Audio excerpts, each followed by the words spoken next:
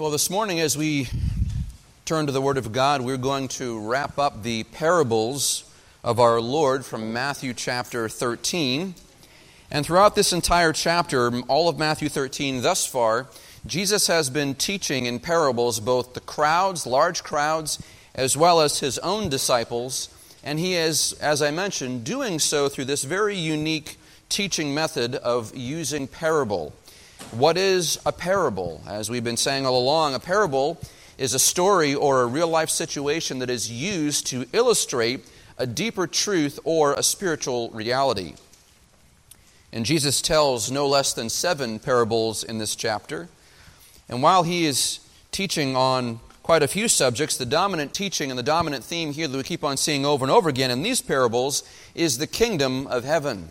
And as we talked about a couple of weeks ago, we tried to define in more specific terms what is the kingdom as we know from Scripture. And we saw really 3 strains of what is the kingdom. And the first one really being the universal kingdom of God. So all that God has made, all that He owns, all that belongs to Him, which is everything, is His universal kingdom.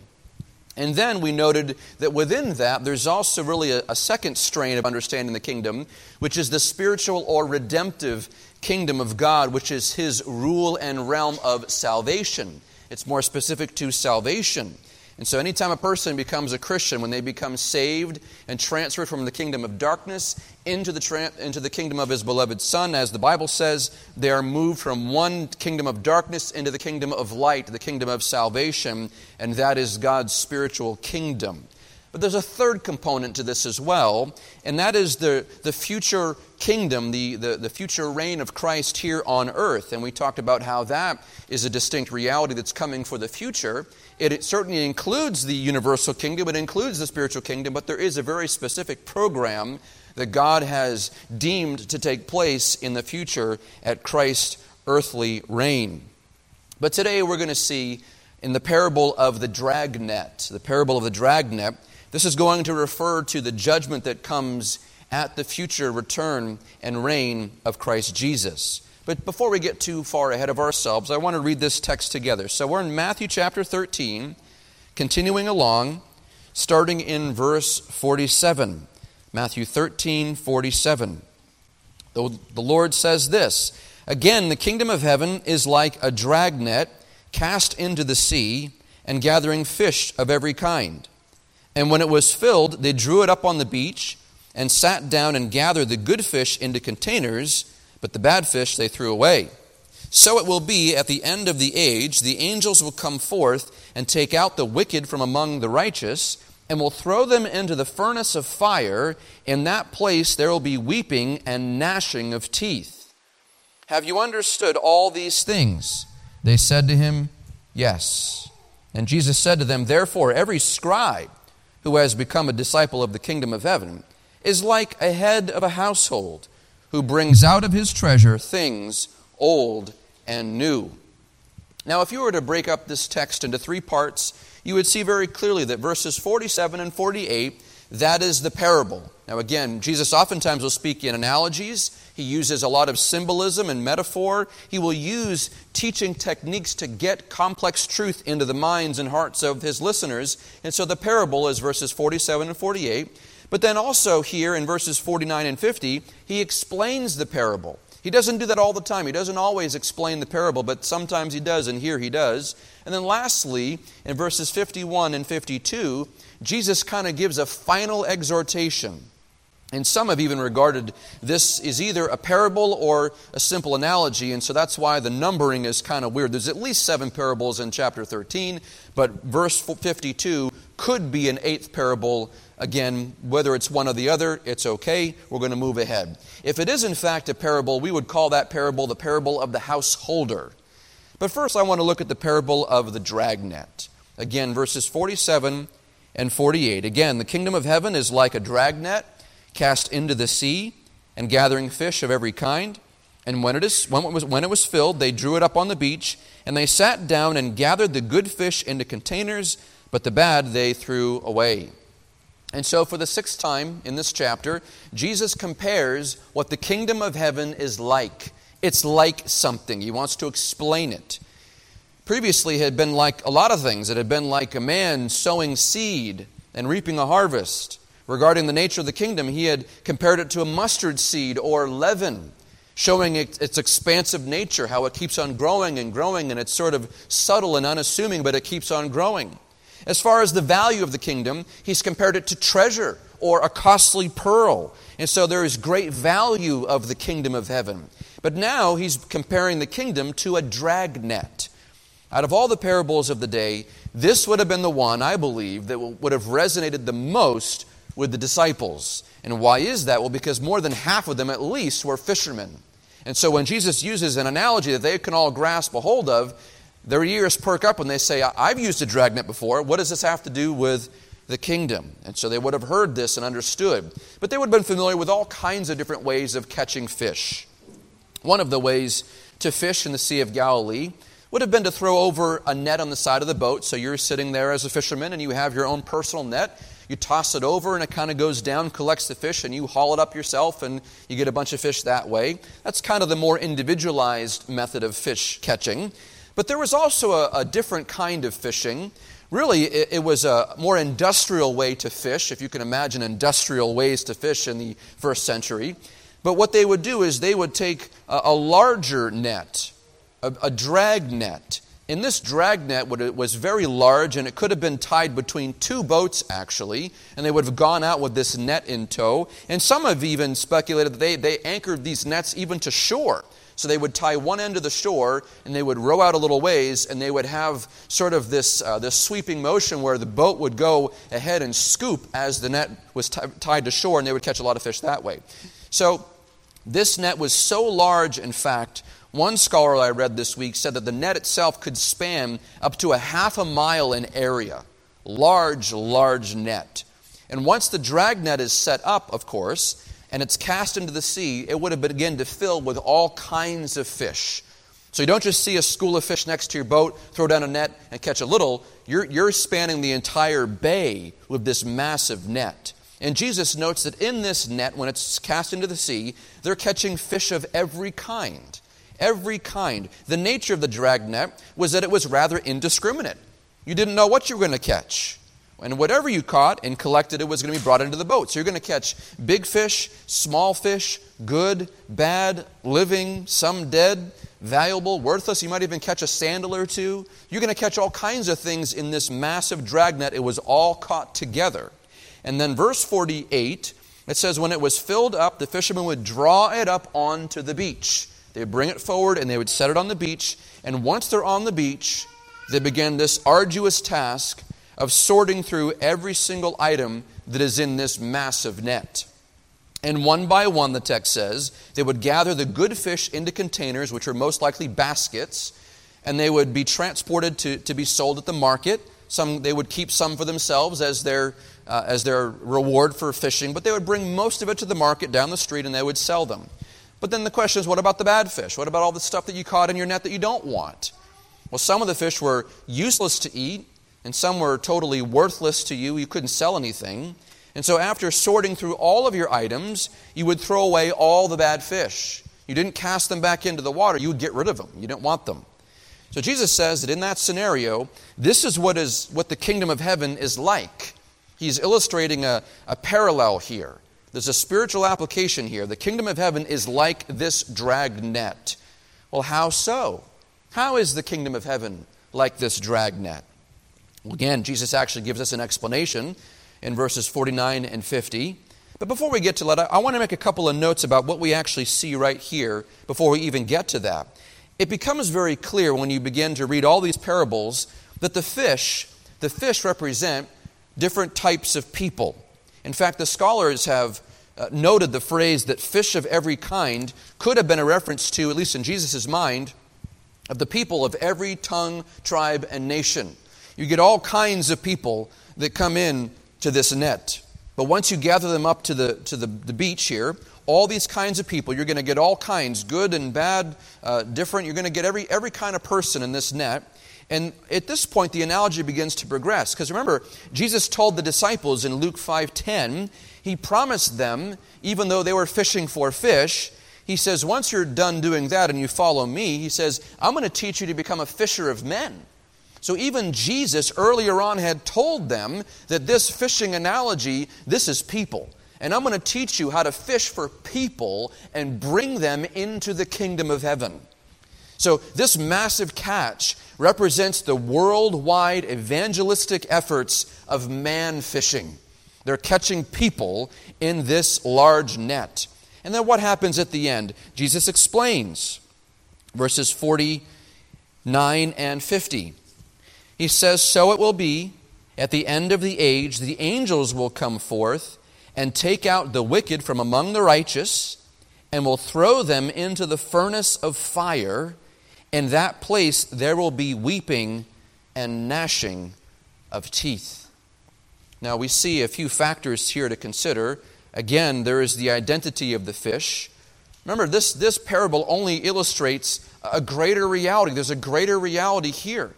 And the parable, this is dragnets catching all kinds of fish, good fish, bad fish. But Jesus identifies that the good fish that he's keeping out are the righteous, he says.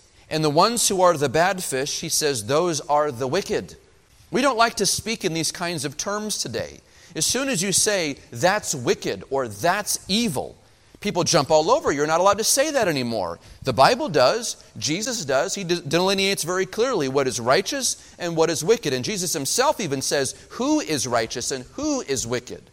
Very distinct terms. And he says at the end of the age, the angels are going to come forth and they're going to sit down on the beach of heaven, if you will, and they're going to sort through the entire catch. They're going to sort through all of it. They're going to sift through all the fish in the net, and they're going to take out the wicked from among the righteous, and they're going to throw them not just onto the beach, not back in the water. He says they're going to throw these into the furnace of fire. What is he speaking about? What is he talking about?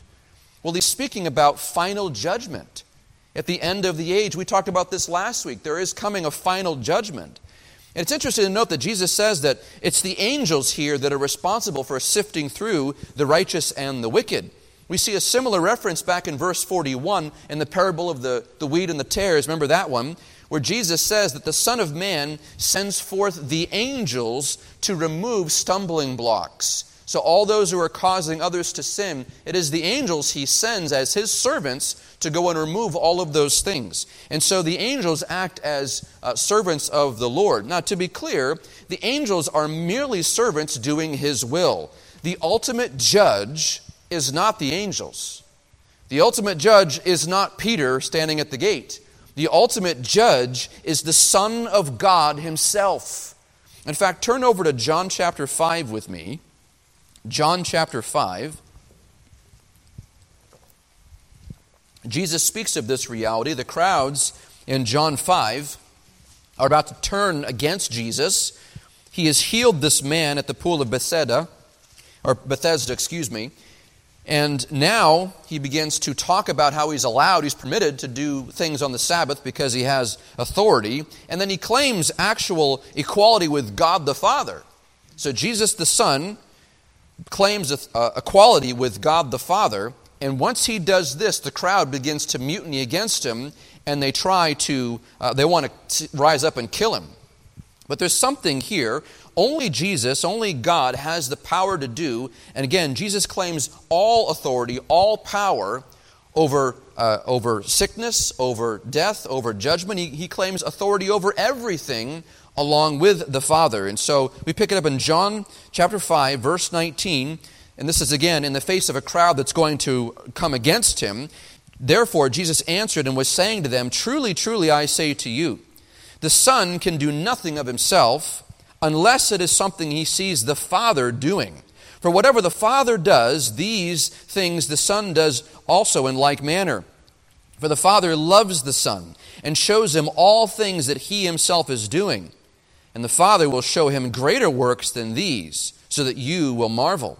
For just as the Father raises the dead and gives them life, even so the Son also gives life to whom he wishes. For not even the Father judges anyone, But listen to this, beloved. Verse 22, but he has given all judgment to the Son. This is not baby Jesus, meek and mild. This is Jesus Christ as judge over all things. Verse 23, so that, why does Jesus judge? So that all will honor the Son, even as they honor the Father. He who does not honor the Son does not honor the Father who sent him. Truly, truly, I say to you, he who hears my word and believes him who sent me has eternal life, and does not come into judgment, but has passed out of death into life. Pause for a second right there. That's the promise of the gospel. You believe on Christ, you don't have death. You don't have judgment. Tom read Romans 8 this morning. I love that passage. It begins in Romans 8:1. There is therefore now no condemnation for those who are in Christ Jesus. That's a remarkable promise that we hold on to. Am I going to go to heaven? Am I going to go to hell? I don't really know. I love Jesus, but I'm not sure. You can be sure Romans 8:1 is true. There's no condemnation for those who are in Christ. That's what Jesus is saying right here. You believe in me, you trust in me, you have eternal life. You will not come into judgment. You'll pass out of death into life because of me, Jesus Christ. Verse 25, truly, truly, I say to you, an hour is coming, and now is, when the dead will hear the voice of the Son of God, and those who hear will live. For just as the Father has life in himself, even so he gave to the Son also to have life in himself. And he gave him authority to execute judgment, because he is the Son of Man. Verse 28, do not marvel at this, for an hour is coming, in which all who are in the tombs will hear his voice and will come forth, those who did good deeds to the resurrection of life, and who committed evil deeds to the resurrection of judgment. I can do nothing on my own initiative, Jesus says. As I hear, I judge, and my judgment is just, because I do not seek my own will, but the will of him who sent me. Powerful passage. Not a passage that we hear about in many churches today, but we ought to, because we need to see Jesus as he really is. Gracious Savior, loving friend, our advocate with the Father, but also righteous and just. And so the Son here has authority over all creation. He has authority over all life. He has authority over death. Jesus Christ has all authority. In fact, Matthew 28:18 says the same thing. Jesus says before he goes, all authority has been given to me in heaven and on earth. It all belongs to Jesus. Everything. And so even though the parables seem to be painting the picture that it's the angels coming in to judge and to cast judgment, it's actually the Son of God. The angels only work for him. It's Jesus Christ. And so the parable is illustrating this kingdom reality. And it's though God has cast a dragnet over the entire earth. Again, not a small one. He's cast a massive net over all the earth for all time. Since the beginning of creation, since Adam and Eve, until the very last person who's going to become a Christian at the end of the age, this net goes over all people, all time, all creation. And once every single fish has been caught and the net is full, he will then haul in this net and he will judge between the wicked and the righteous. When does this take place? Again, he says it after the events of worldwide tribulation. Jesus explains in Matthew 24:30, he says this, and then, at this time, and then the sign of the Son of Man will appear in the sky. And then all the tribes of the earth will mourn, and they will see the Son of Man coming in the clouds of the sky with power and great glory. And then what does it say? He will send forth his angels with a great trumpet, and they will gather his elect from the four winds. It's metaphorical for all over the place. The four winds from one end of the sky to the other. This is the same reality. Same thing Jesus is talking about in Matthew 24. Again, he's describing final judgment. He's sifting between the righteous and the wicked. Now, this is not arbitrary. It's not arbitrary at all. It's not as though, well, some just happen to be righteous and some just happen to be wicked. It's not like that at all. The Bible teaches that the righteous, according to God's economy, the righteous are God's elect. Those who he has chosen to save. And here's how this works. It's by God's grace that they hear the gospel. And by His grace, they repent and turn from their sins and trust in Him. And it's by His grace that they have any faith at all. And so salvation is all of the grace of God. It's not something that we have intrinsically. It's not just because you're a nice person. It's all of God's grace. And once they have believed, the Lord justifies them. He declares them to be righteous, even though they're not. We are not, brothers and sisters, we are not inherently righteous people. If you dig down deep enough, you start to see, no, I'm actually pretty sinful. And there's nothing in my life that is redeemable. Nothing in my life that I am inherently righteous to do. God is the one who's righteous. God is the one who's just. God is the one who's kind and gracious. Again, all of salvation is merely a mercy and a kindness of God. And then he says about the wicked, there are those, according to 2 Thessalonians 1:8, who disobey the gospel of our Lord and Savior Jesus Christ. He goes on to say, these will pay the penalty of eternal destruction, away from the presence of the Lord and from the glory of His power when He comes to be glorified in His saints on that day and to be marveled at among all those who have believed. And so when Christ comes back, yes, He's coming to judge, but He's coming back so that all of us would marvel at Him. I don't know when He's coming back, and neither do you, by the way, but when He does come back, the common experience of all people. Now, for people who do not know the gospel, who do not love Christ, who reject Him, who disobey Him, for them it will be terror. But for all those who love Christ, when He comes back, we are going to marvel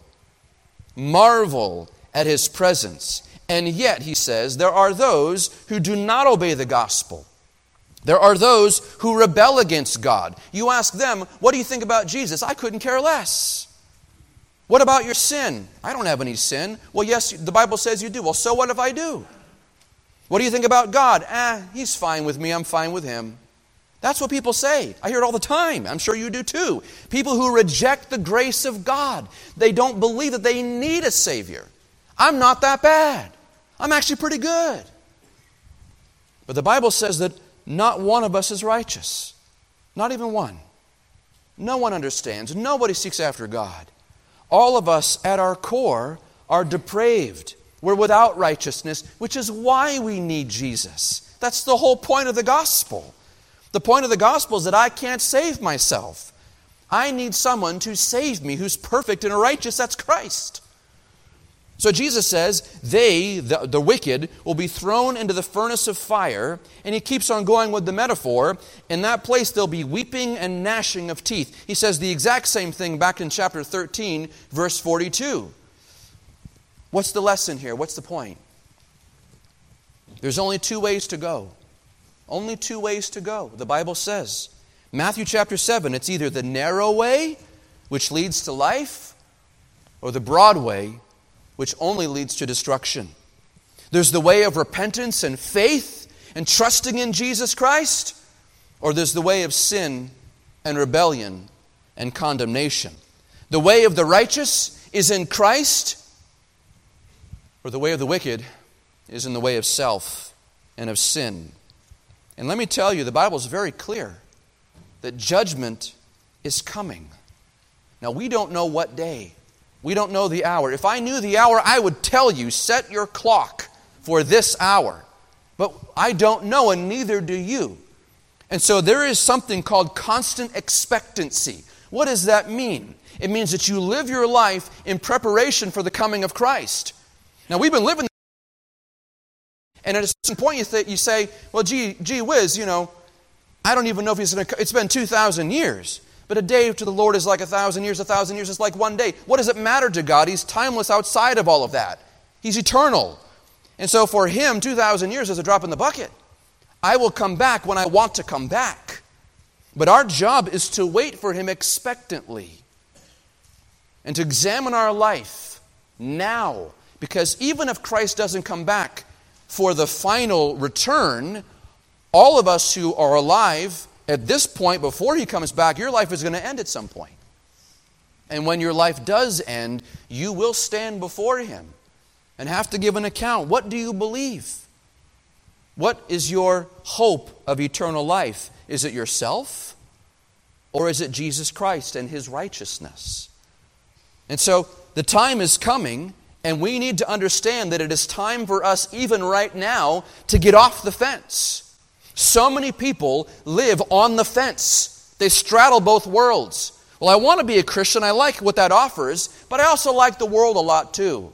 I like this idea of having a Savior and having eternal life, but I also really love my sin, and I don't want to make any changes. If you're on the fence, you have to pick a side. And if you don't pick a side, God will pick it for you. God will sift and judge because he's righteous to judge. It's his prerogative to do so. And so why does Jesus give these parables? Why does he speak in such harsh, distinct language? To motivate us to respond. Now, some will not respond. And no matter how much I preach at you, you won't respond, and it's because you've stopped up your ears. But if there's anything in you, if God is working in you at all, then you are commanded by the Scriptures to respond to him and believe the gospel and turn from your sins, get off the fence and trust in him and live as though you believe in the future of his coming. And if you do so, he regards you as righteous. And you examine yourself and you say, oh Lord, I am not righteous. He knows. He deems you to be righteous because you love his Son. And his Son is righteous. Praise be to God. But believe on Christ and be saved. That's the point. And essentially, at this point, Jesus is using these parables, and he ends all these parables, at least in this chapter, with this warning of divine judgment. It's like he puts an exclamation point at the end of his sentence. Heed the warning. And with that, he turns back to the disciples, and he asks them the question. He says, have you understood all of these things? Have you understood these things? And he's talking about everything he's taught so far. And there's a sense in the question, if you were to look at the Greek, really the Greek words are talking about putting things together. It's assembling things or linking things up. So the sentiment here is, have you put it all together yet? Do you know what I'm talking about? That's the sense of it. And how do they respond? I love this. Yes. They just, yes, we get it. Now, we know that from in the coming chapters, they're not going to get it. They need some more help, and Jesus knows this. But for the moment right now, he says, have you understood? And they say, yes, we do understand. We understand, Lord, what you're teaching us. And we're understanding the reality of what you're saying. Again, it's a little bit premature. I'm sure Peter was the first one to say, oh, yes, Lord, I understand. And Jesus probably would have just smiled and said, okay, we'll wait. But then the Lord adds this sentiment in verse 52. After they have admitted to him that they have understood what he said, he adds this to them. And Jesus said to them, verse 52, therefore, every scribe who has become a disciple of the kingdom of heaven is like a head of a household who brings out of his treasure things new and old. Now, this verse is a little bit challenging, and scholars are divided as to what this means exactly. We have a lot of help, I think. Again, the question is this a parable or is this a simple analogy? I think it's more of a parable, but it could simply be an analogy. But I want to look at this together. I think we're going to see and understand what this really means. He comments about the scribes. He says, every scribe who has become a disciple. What is a scribe? Well, in Israel, in Jesus' day, the Jewish religious system was comprised of several different theological parties, there were political parties really, but they're political religious parties, okay? There were the Pharisees, which were really the religious conservatives of the day. They held to the letter of the law right to the mark. I mean, they were very, very staunch on not just the scriptures and the law, but also tradition. And so they were very conservative in that way. And then there were the Sadducees, which were more progressive. Now, they denied certain tenets of revelation. They only confessed the first 5 books as being authoritative, but they were very progressive in their ideas about religion. And then there were the Zealots, who were the extremists. These are the radicals. And then there were the Essenes, who were basically separatist monks who went off and hid and just read all day long. And then working in and among these groups were these groups of the scribes. Now, generally, the scribes, they worked more closely with the Pharisees, because again, the Pharisees held to the law pretty rigidly. And so they were working with them, but they were of a different class of Pharisee, if you will. While the Pharisees were more politically minded, the scribes were more focused on the law of Moses. They were scholars, they were students, they were the theologians of the day.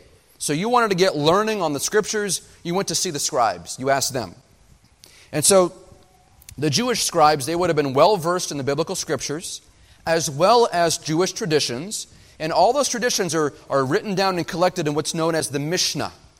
And then there's also the Talmud, which is essentially the commentary and the application of the Jewish law, which is the scriptures and the Mishnah.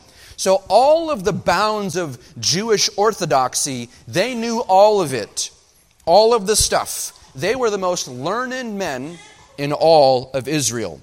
And whenever the Pharisees, it's interesting to note, anytime the Pharisees wanted to try to catch Jesus in an error or in a lie, or they wanted to trip him up as much as they could, they reached the end of their point, because Jesus would confound the wisdom of the Pharisees all day long, and when they couldn't get anywhere, they'd say, "That's it. We're going to put down the ace of spades, if you will. We're going to go get the scribes, and we're going to bring the scribes in here, and they're going to tell Jesus what's what." So that's what they would do. They would bring the scribes in to try to trip Jesus up, because they knew the Bible better than anybody. They knew all of it. However, once in a while, one of these scribes or Pharisees would come to faith in Jesus, and they would begin to follow him. We see this sort of thing with Nicodemus. Nicodemus is a Pharisee, and Jesus actually tells him in John chapter 3, aren't you the teacher of the law? He doesn't say a teacher, he says the teacher. You're one of these prominent teachers of Jewish law, and you don't know the basics about salvation? That's the implication. So Nicodemus, we know later on, he becomes a follower of Christ. And in essence, the Apostle Paul, he was Saul of Tarsus. He was a very zealous and devout Pharisee. These kinds of people came to Christ and began to follow him. Now, we don't see this happen all the time. It's not a prominent occurrence in Scripture, but we know that it does happen. In fact, we read about in Acts chapter 6, verse 7, Luke writes this, that the word of God kept on spreading, and the number of the disciples continued to increase greatly in Jerusalem, and a great many of the priests were becoming obedient to the faith. So even the priests, even the Pharisees, even the scribes, prominent leaders in Jewish culture, when they came to faith, it was a big deal. But the scribes are special. The scribes are special. Why are they special? Because they already had in their mind and in their heart a treasure trove of biblical knowledge, theological acumen, and personal piety. They already had a lot going for them. They weren't like the Gentiles who didn't know anything. When you converted a Gentile to the faith, they didn't even know how to act. You tell the Gentile, okay, one wife, that's it. Because they didn't know. You couldn't have multiple wives. Stealing is wrong. Oh, okay. They didn't know basic morality. They didn't know the God of the Scriptures. They didn't even know that there was a coming Messiah. They knew nothing. And so you had to start from the ground up. It's like New Englanders. Start from the ground up, because we don't know much up here, and that's a shame on us. We used to be the focal point of worldwide missions out of New England. We don't know anymore. So this kind of a thing is not a given up here. I digress. But they weren't like the Gentiles. These people, these scribes, they knew the basics. They knew more than the basics. And so when a scribe became a disciple of the kingdom of heaven, and they had the blessing then and the responsibility of bringing out from their treasure old things and new. And Jesus likes this kind of scribe to a householder. In the Greek, it's oikodespotes. It's the master of the household. And this is a household manager. Now, in this day, the household, that wasn't just necessarily your wife and your kids. This could be a lot larger of a home. It could be your family, your extended family, your children, your relatives, anybody living with you, a guest that's coming into town. It was also your servants, your staff if you had a staff. So there could have been a lot of people in your household. There could have been 10, 20, 30, 50 people in your household. But everybody in your household, if you were the householder, the manager of the household, it was your responsibility to take care of everybody. Provisions, lodging, everything was your responsibility. And it's interesting because Ephesians 2:19 calls the church the household of God. We're the household of God. And so Jesus is essentially tasking converted scribes, theologians of their day, Scribes with the blessing and the care of ministering to God's household out of the treasure that they had. Out of all their knowledge, all their spiritual resources, now that you guys know the truth, now that you know the gospel, there is a responsibility for you. Old things, the Old Testament scriptures, they're pertaining to the law. They knew the law backwards and forwards. Bring that with you. Bring the law with you. But also new things, new treasure. What's that? The revelation of Christ, the gospel of grace. Bring the law and the gospel. Bring all of that with you, and I want you to care for God's household. So important. He says that this is your responsibility. There's a blessing here. This is why I teach men's theology. I've been doing it for 9 years now. Every single week. I always cherish the opportunity to teach anybody theology. You want to know theology? I want to help you grow. All people, I believe, should be learning theology. But there's something unique and there's something important about teaching the deep things of God to serious-minded men who have a desire to care for their own household. Now, whether you study theology with me or Pastor Dan or somebody else, it doesn't really make a difference to me intrinsically, as long as it's sound doctrine. Don't go to some wackadoo and get your doctrine. Make sure it's sound doctrine. But I think we're missing the point if we think that heads of households are only responsible for providing for their families materially. I think there's more than that. I think every head of a household is charged by God to provide for their families spiritually as well. More than their responsibility, it's also a tremendous blessing and a tremendous joy to be able to minister God's truth to the ones you love. It's an honor. Because how many times do our kids come to us, moms and dads, how many times do your kids come to you and they say, I have a question about the Bible. And you're like, all right, great. And they ask you some zinger and you go, I have no idea. And they look at you like, aren't you supposed to know? Explain to me the Trinity, Dad. All right, sit down. Let's talk. There are deep things that our families need to know, right? Now, granted, there are some mysteries that we will never know. You give them the best answer you possibly can. But let me tell you, there is something blessed. There's something joyous. There's something wonderful about your son or your daughter. And I'm going to pick on men here, but son or daughter coming to dad and say, Dad, I have a question about the Bible. And they ask their question, you say, well, here, let's turn together, and I want to explain this to you. Taking responsibility to teach your children, and even minister to your wives as well. Now again, does this go the other way with wives to husbands and wives to children? It absolutely does. But if that's happening and dad's not part of it, we're missing the boat here. I really believe that. Because again, Jesus is talking about the responsibility of householders providing treasure for their families. Now he's talking about the household of God, but isn't there also a spiritual application for us? I believe that there is. But Jesus is calling all kinds of people to himself. Some are learned and erudite and gifted. Many of us are simple and ordinary and hardworking and earnest, but all kinds. And we're not all going to be scribes. In fact, most of us aren't going to be scribes. Not all are mighty. But let me tell you, if you have been called by God and enjoy the riches of salvation, brothers and sisters, rejoice. Rejoice in your salvation.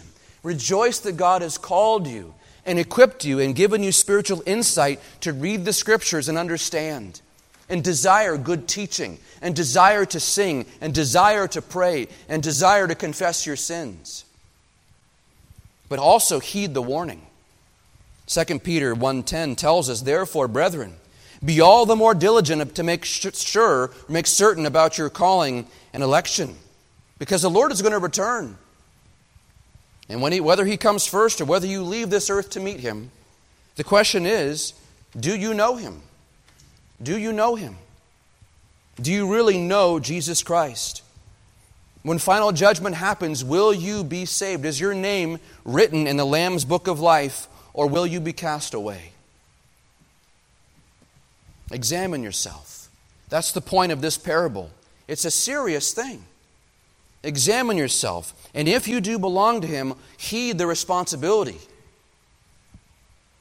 Are you in the faith? But what is the faith? It is this: that Jesus Christ, the Son of God, came to this earth perfectly, truly righteous because He is God Himself, embodied in human flesh. He came to this earth and lived a perfect, sinless, flawless life. And then he gave up that life on the cross and willingly sacrificed himself to die as a penalty, to pay the penalty for sins. And all the sins of all the people who would ever believe in him were nailed to that cross with him. And when he died, the penalties of those sins died with him. And when he rose the third day, he burst forth, bringing life to all those who would believe. And God vindicated his sacrifice by acknowledging the resurrection. And he ascended to heaven and is seated at the right hand of the Father right now. And he still intercedes for us. He still hears your prayers. He still hears your repentance. He still sees your faith. And what is the command for all people everywhere? To turn from your sins and trust in Jesus Christ. And if you turn from your sins and believe on him, the Lord Jesus, he promises that we will have eternal life with him.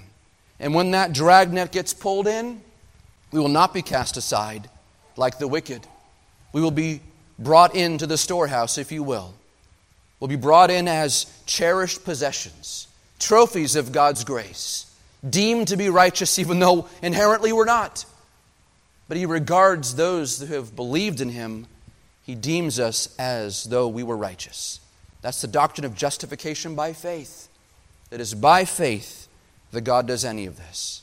Do you know him? If you don't know Christ, don't leave this morning without talking to me. Matt Howe is one of our elders. Don't leave before talking to us, because you don't know when your last day is going to be. It could be driving home today. It could be tonight. It could be tomorrow. Who knows when it's going to be? But make sure that you know that Jesus Christ has paid for your sins and that you believe in him. Nothing more important in the whole world than the gospel. Heavenly Father, we thank you. We thank you for these parables of our Lord. We thank you that you have used this truth, this very simple truth, to convict us of our sins, to show us our Savior, to see the need for salvation, to see the kingdom of heaven. All these things you have revealed and exposed the truth of to us. And Lord, I pray that you would help us to examine ourselves and not take this for granted. Do I really know Jesus Christ? Do I trust him with my whole life? And not just my life for salvation, but every day of my life. Do I surrender and submit all my cares, all my anxieties, all my worries, all my doubts, all my sins, all my transgressions? Do I surrender that to you because you are the sovereign Lord? God, I pray that you would help us to do so. Only by the power of the Spirit can we do this. But I praise you that you have made a way possible. God the Father, you have sent God the Son. And the Father and the Son, you have sent the Spirit to us, who ministers to us, who convicts us, who gives us comfort and assurance, who works sanctification in us. What a marvelous Trinitarian truth this is, that you are a God worthy to be praised. And so we praise you and we honor you today. All of these things in the name of the Son, Jesus Christ. Amen.